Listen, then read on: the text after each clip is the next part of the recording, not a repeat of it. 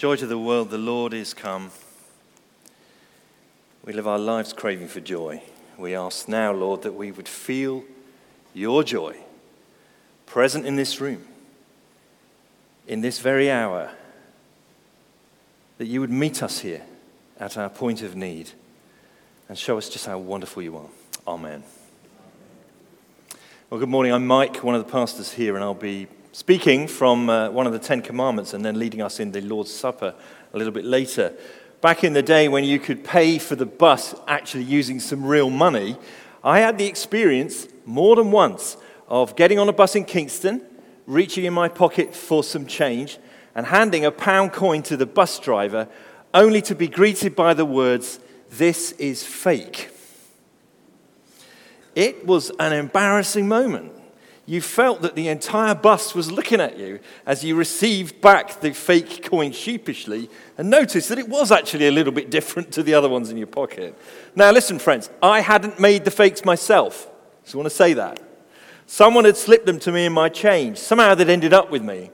And it turns out that at its peak, the old round £1 coin, 1 in 30 were false. 1 in 30, about 3%. Now, thanks to the efforts of the Royal Mint, we now have £1 coins that are much harder to counterfeit, so we don't have many fake coins. But what about fake words? Fake words. How many words are said to us in the course of our daily lives that are untrustworthy, manipulative, deceptive, or just plain false? You young people here, I always look over there when I talk to the young people, but actually the hands indicate they may be all over the room. You know how horrible it feels when someone you thought was your friend turns out to have lied to you. It's so horrible. You don't know who you can trust. Some of us here have felt the sorrow of a broken heart that came from discovering the person you were in love with has been lying to you for a while. False words in the workplace, promises to meet a deadline, so easily broken. Claims of work and achievements and things that have been done that were actually very overinflated. Assurances of outcomes that never materialize. Promises of things that we can do which we can't actually do. And then there are the honeyed words of flattery, so sweet and feel so delightful, but underneath you get this sense it's not really true. They don't really mean it. I'm being taken in. Promises from insurance companies that somehow never seem to materialize when you actually need to claim on the insurance. Have you noticed that? Statements from public figures about matters that affect the national life, which everybody knows, contain half-truths. And then there's fake news. We could go on and on, couldn't we? Now, on Sunday mornings this term, we're looking at the Ten Commandments. And we're finding that these are much more than just a set of instructions. They are actually a key to life, a key to living free, a key to the good life. Through Moses, God, the living God, is giving his people a blueprint of what it means to be fully human. And this is what it means to choose life, to live in line with these 10 principles. And if they had kept them, the people of God in the Old Testament would have been a light to the whole world. So you see how important these commandments were?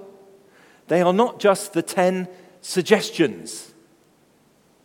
This isn't friendly advice from a Father Christmas character.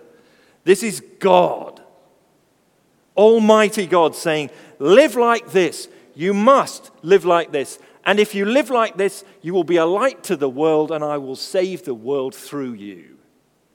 And their mantle has now passed as the people of God to the Church of Jesus Christ today, the global Church of Jesus. And so Christians are called to live good and attractive lives so that other people see them and are rescued and come to love God themselves. That's how important it is. So what about the 9th commandment? Here it is, again, very short. You shall not give false testimony against your neighbor. I mean, it might seem a little bit of an anticlimax. Is it really that serious? Does it belong up there with the big boys? Murder, adultery, and theft? We must understand what this is talking about, you know.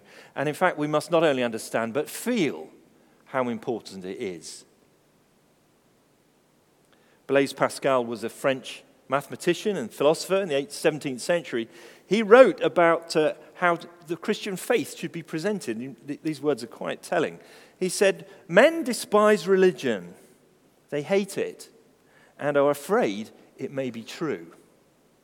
The cure for this is first of all to show that religion is not contrary to reason, but worthy of reverence and respect. Next, make it attractive. Make good people wish it were true, and then show them that it is."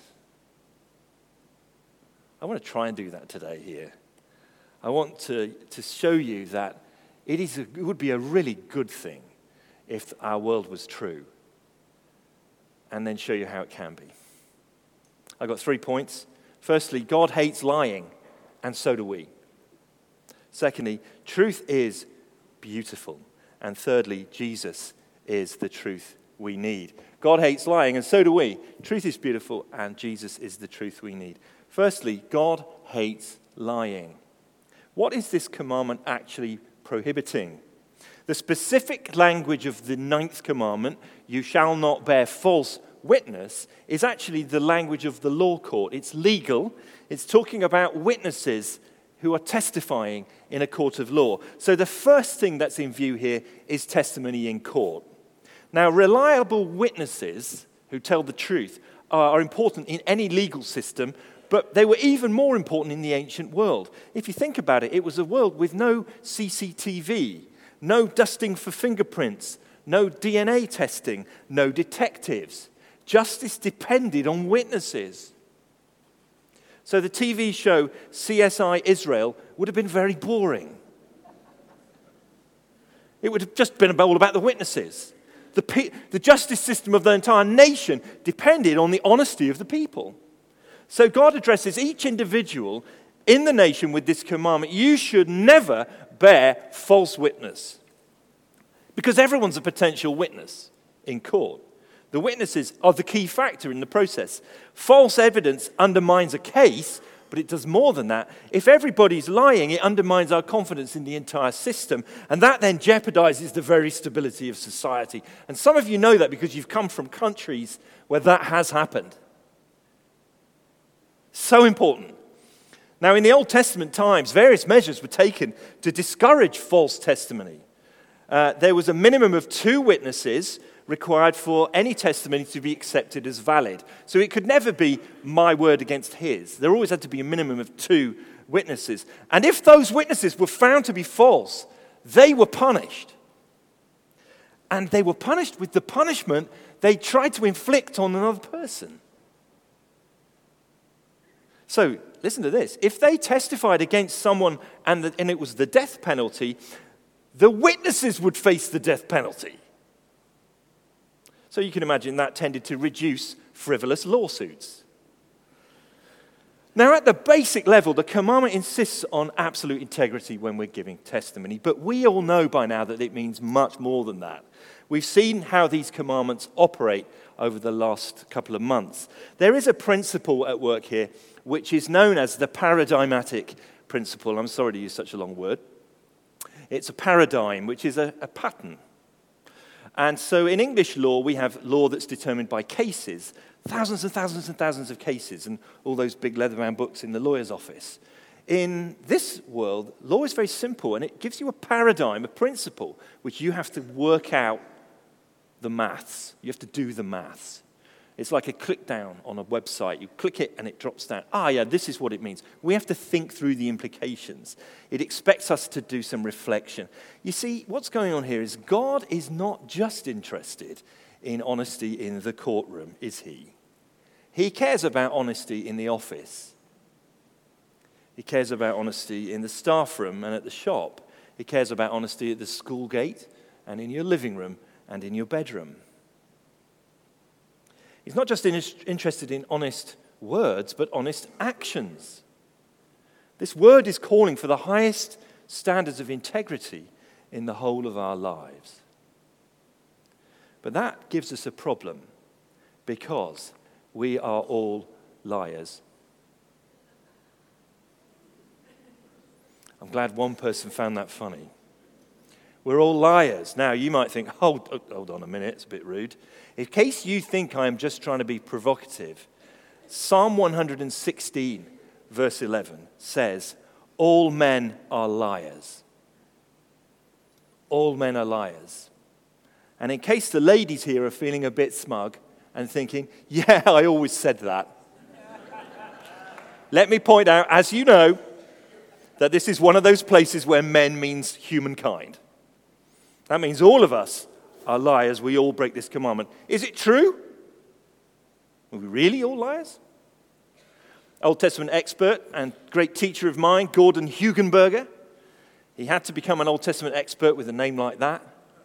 Gordon Hugenberger, Professor Hugenberger, cited an article in an American scientific journal, and the article was called Natural Born Liars. And what the researchers did was this. They secretly videotaped university students who were chatting to a stranger. They were filming them secretly.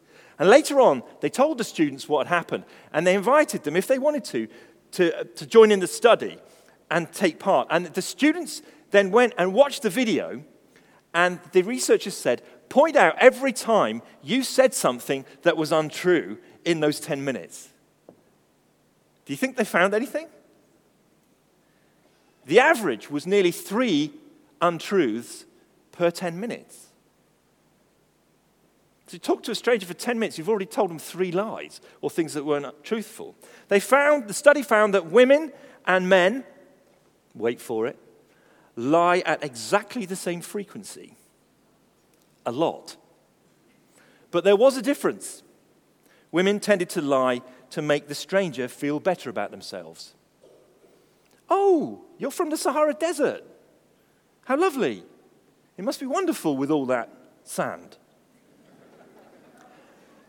Men didn't tend to lie to make the stranger feel better about themselves. Men tended to lie to make themselves look bigger. Exaggerating how important they were, what they were working on, making themselves look great. Now look, I know that's funny, but how do we bear false witness, friends? You know, there are many ways, but I want to just ponder a few things that crop up in our daily lives. And the first one is actually through social convention. Because our culture allows us to tell untruths in certain times and says that that's respectable. How do you answer the question, does my bum look big in this? Do you know what, friends? If you don't want the answer, don't ask it. You probably knew already. Or making statements like this. Why, Geraldine, you haven't aged a day. She has. Some years ago, the Anglo-Dutch oil company, Shell, realized that there were problems in communication between the Dutch executives and the British and English, I think particularly English executives. So they actually developed a guide called What the British Mean. And this was to help the Dutch colleagues, because the Dutch tend to be quite plain speaking.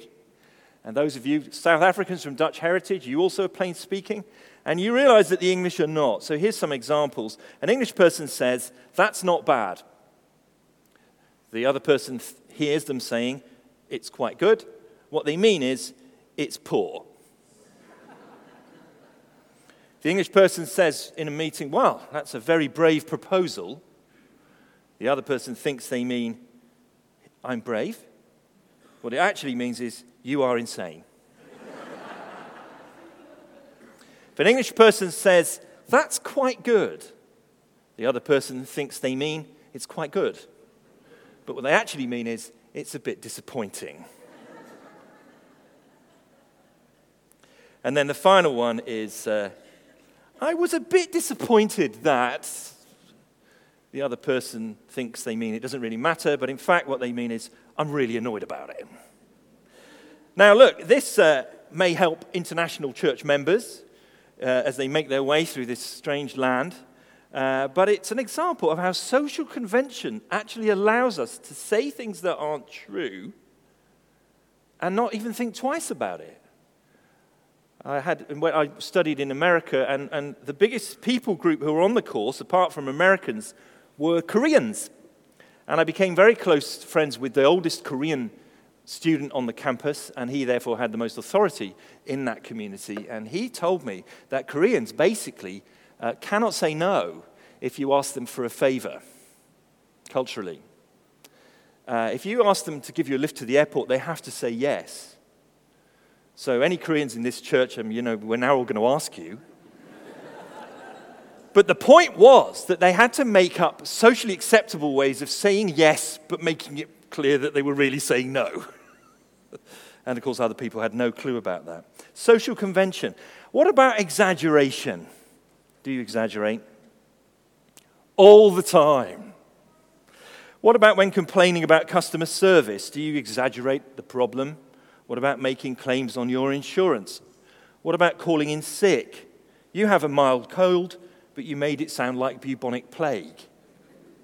What about work? Do you lie about your abilities or on your CV? I was once involved in executive recruitment for a few years, and my company eventually retained the services of a specialist company that specialized in checking every single claim on a person's CV.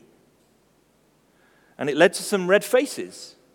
Some people had actually invented degree qualifications that they didn't have, but also embellished job descriptions, gilded their job title, and created fantasy achievements, or things that were real, but they hadn't actually achieved them. Then there's misrepresentation. That picture on Facebook, come on, do you really look like that? Have you ever noticed how many people look drop-dead gorgeous on Facebook? And then you meet them. And you feel like making a call to trading standards. Slander. This is when we spread negative information, stories, or rumors about other people.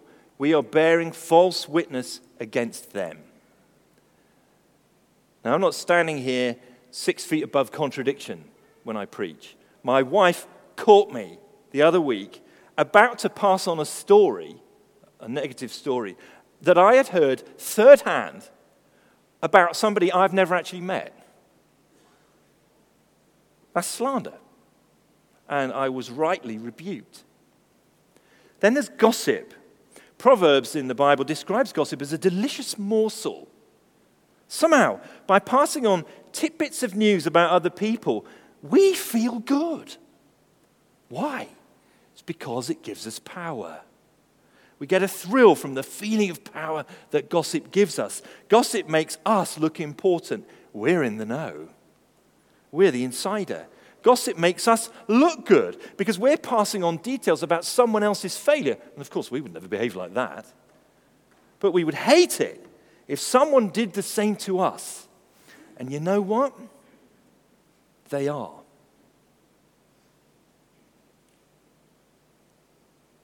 Then there's more subtly ingratiation.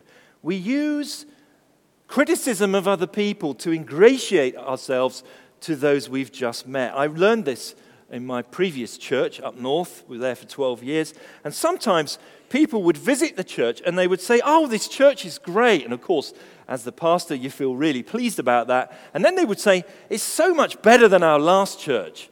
And you'd think, "Oh, I don't know if you should say that." But what they were doing was using it to build rapport, to ingratiate themselves. But I learned not to be fooled. Those same critical eyes will be trained on this church and all its failings before long. It's false. Flattery is closely related. We flatter when we lavish praise and compliments on somebody, but we're actually insincere. We're only doing it to further our own interests. Here's what God thinks about it. Proverbs 26:28. A lying tongue hates its victims, and a flattering mouth works ruin. Be very wary of people who flatter you. They work ruin. And then there's false witness against Jesus. How do we do that? What does that mean? This is what Jesus said in Matthew 10. Whoever acknowledges me before men, I will also acknowledge before my Father who is in heaven. But whoever disowns me before men, I will disown him before my Father who is in heaven. Don't think that I've come to bring peace to the earth. I have not come to bring peace, but a sword. Now, of course, Jesus is the Prince of Peace, and Christmas is all about how he's come to bring peace on earth. But in another way, Jesus' coming brings conflict. It's unavoidable. We can't live at peace with all men if all men don't want to live at peace with us. And this is part of basic Christian discipleship. Friends, if you're a Christian here today, do your colleagues know? Do your neighbors know? Does your whole family know, your friends, that you are a follower of Jesus Christ and that entails demands upon you? Do they know that it's central to your life? Now, Christians must never manipulate conversations and try and turn things to religious topics in an awkward way. That's embarrassing. But are you transparent about being a follower of Jesus? Or are you covering it up out of fear or a desire to please people? Don't disown him before men and women. So this week, if somebody asks you to tell them what you did at the weekend, tell them about Sunday morning. Tell them about, you don't have to be all heavy about it. You could just say, we were thinking about how truth is beautiful and how that works for everyone. Just say that one sentence and people have to agree with it. Don't disown him. And then there's omission and evasion. You know that you ought to speak up about something, but it's just too awkward and you won't. So you let people continue with the impression that you're happy about something or that you agree with them, because in fact you don't. You want to look agreeable, but in fact you don't agree, so it's false. Some of us are prone to people-pleasing. We're very susceptible to this. We develop this chameleon-like ability to fit in anywhere because we just want to be liked. But in the process, we've lost some integrity. And that's what this all boils down to, is integrity.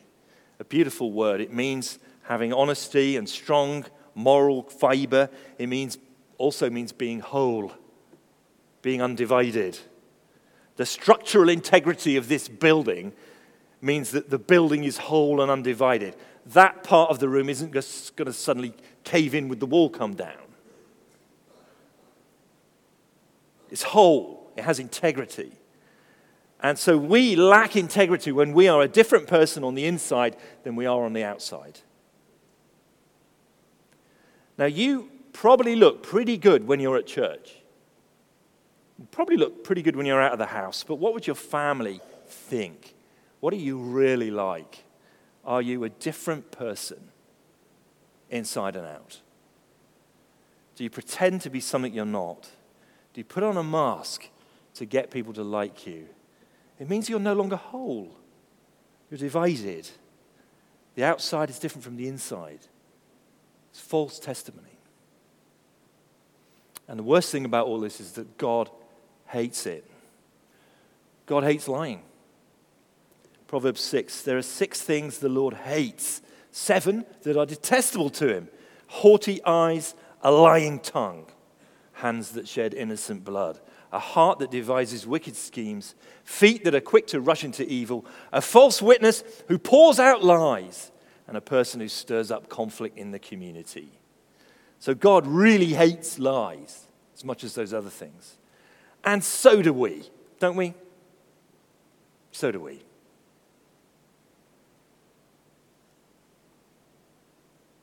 Lying always hurts someone. All people are made in the image of God, according to the Bible. And God is utterly truthful. He's truthful, faithful, reliable. So we were made for truth, to be like him. That's why lies hurt so much. They go against the fiber of who we are. So when we bear false witness, or in any of the ways that we've mentioned, we actually diminish other people. We're trying to control them. We're trying to manipulate them. We're trying to take advantage of them, to use them, to deceive them. When you discover someone has been lying to you, how do you feel about it? You probably feel dirty, betrayed. Quite possibly, you might feel violated. Because lies are utterly destructive to relationships. This was the big thing we always emphasized with our kids when they were growing up.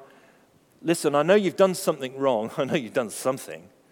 You've got to tell me about it now. And the thing is, tell me the truth now, because a lie would be worse than whatever else you did. Because if you keep lying to me, I can't trust you anymore, and that destroys our relationship. So we would even give the kids an amnesty. Just tell me the truth. I won't punish you, but you must tell me the truth now. And that way you build trust between you.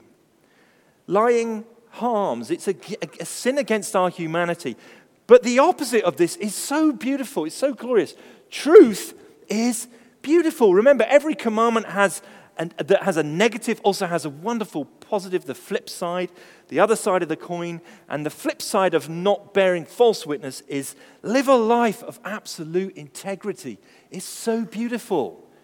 It shines out. Everyone sees it and loves it. Imagine a world where people only use the power of their tongue to build others up, to nurture them, to support them, to encourage them, to help them, to refine them. Imagine a world where people say what they mean and mean what they say. A world where, when they do it, they speak with the maximum amount of kindness and gentleness and affection and care. A world where gossip and slander and malicious rumors have no place, and we won't allow them in our ears. No, thank you, I don't want to hear that. A world of honesty and faithfulness. A world where speech never is injurious. A world where speech nurtures and builds up. A world without intrigue and deception and lies. That would be a world of love. And that is how the Bible describes heaven. Revelation 21 verse 8 says, in a vision of heaven, the cowardly, the unbelieving, the vile, the murderers, the sexually immoral, those who practice magic arts, the idolaters, and all liars, they will be consigned to the fiery lake of burning sulfur. This is the second death. Lies will end in a burning lake and never come out. Truth is so lovely. And friends, if you are truthful in the workplace, even if your bosses hate Christianity, they will love you. I used to work in a publishing firm in Worcester Park, just 10 minutes up the road, and I mentioned that a friend of mine was looking for a job, and he came and worked for me, Christian friend. And then we recommended another friend who's our chair of elders now, John Ackhurst.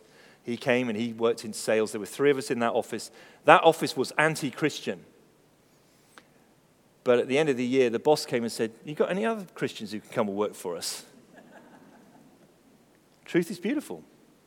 And the classic New Testament text on this is very brief. It's found in Ephesians 4. Alice read it for us earlier. Rather, speaking the truth in love, we are to grow up in every way into him who is the head. Speaking the truth in love. There's a wonderful balance there. We've always got to get this right. Firstly, speak the truth. Of course it means refraining from all kinds of deception, but it's more than that. It's being ready sometimes to have a hard conversation with a person, not muffling the truth. This is not stroking people, but speaking the truth. And an observation about churches, and I think it's true of our church too, we're very nice. We are really very nice, and we smile a lot, and we say lovely things, and that's good. But we're not very good at direct conversations. We're not good at hard conversations. Are you ready to challenge someone?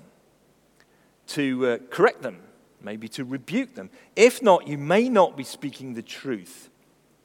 I remember some years ago, a couple who had to be confronted with something, this is in a previous place, said, "If this was what you thought, why didn't anyone say anything before now?" That was painful. And they were right. Speak the truth, but notice the balance. It's always in love. You see, there are some people who have no problem speaking the truth.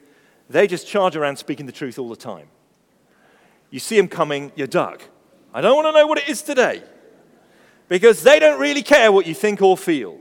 They are going to tell you the truth, whether you like it or not. And their truth may crush people rather than bring freedom.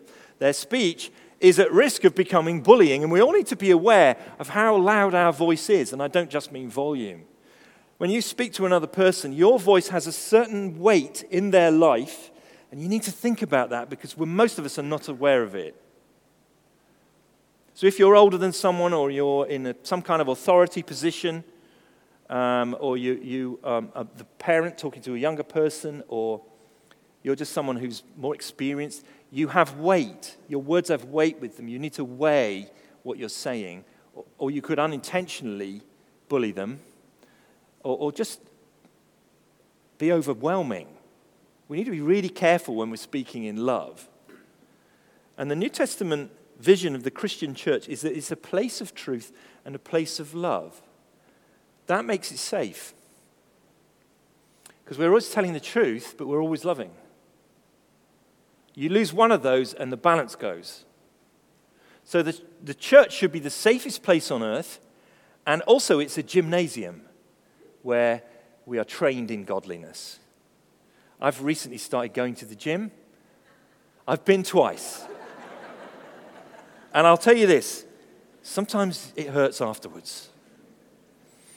You see, if we keep this commandment, if we abstain from all deception and lying and slander and flattery and gossip and spin and half-truths, if we refuse to hurt anyone, injure anyone with our speech, if we keep this command and if we live the beautiful life, the life of integrity and honesty and speaking in love and using our words in kind and fair and generous ways, then we will be a light to the nations and salvation will come to the ends of the earth. That's what's at stake in the 9th commandment and in all the others. It's not just good advice. It's not optional. Don't shrug it off. Christian friend, the salvation of lost men and women is in view. Your speech is a witness. Your life is a witness. People can see it. It's on display. Don't be a false witness. Be true. This is what we long for King's Church, to be a community of truth. We want this church to glorify God by making disciples who are a community for gospel transformation. We want to invite all people into an ever-growing relationship with Jesus, the King.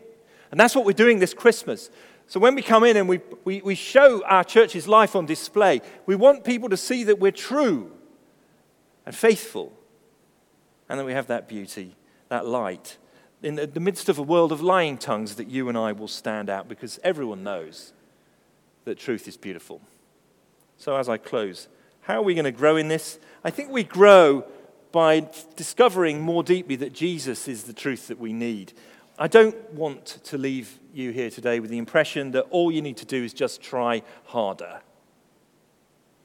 Now, we do need to make every effort to grow in godliness. We do need to put sin to death, take it off, and take off the old self and put on the new. We need to do all those things. But the engine driving that must not be self-justification or guilt and shame. The engine driving change is actually the gospel itself, the message of the life, death, resurrection, and ascension of Jesus Christ, the one who loved us and did all of that for us and our salvation. So when we're going to grow in our truthfulness, we need to grow in our love for Jesus. These things go hand in hand. I'm not trying to urge you today to try really, really, really hard and hit yourself every time you say something wrong. I'm trying to urge you today to look at Christ and see how wonderful he is and love him more. Why do we lie?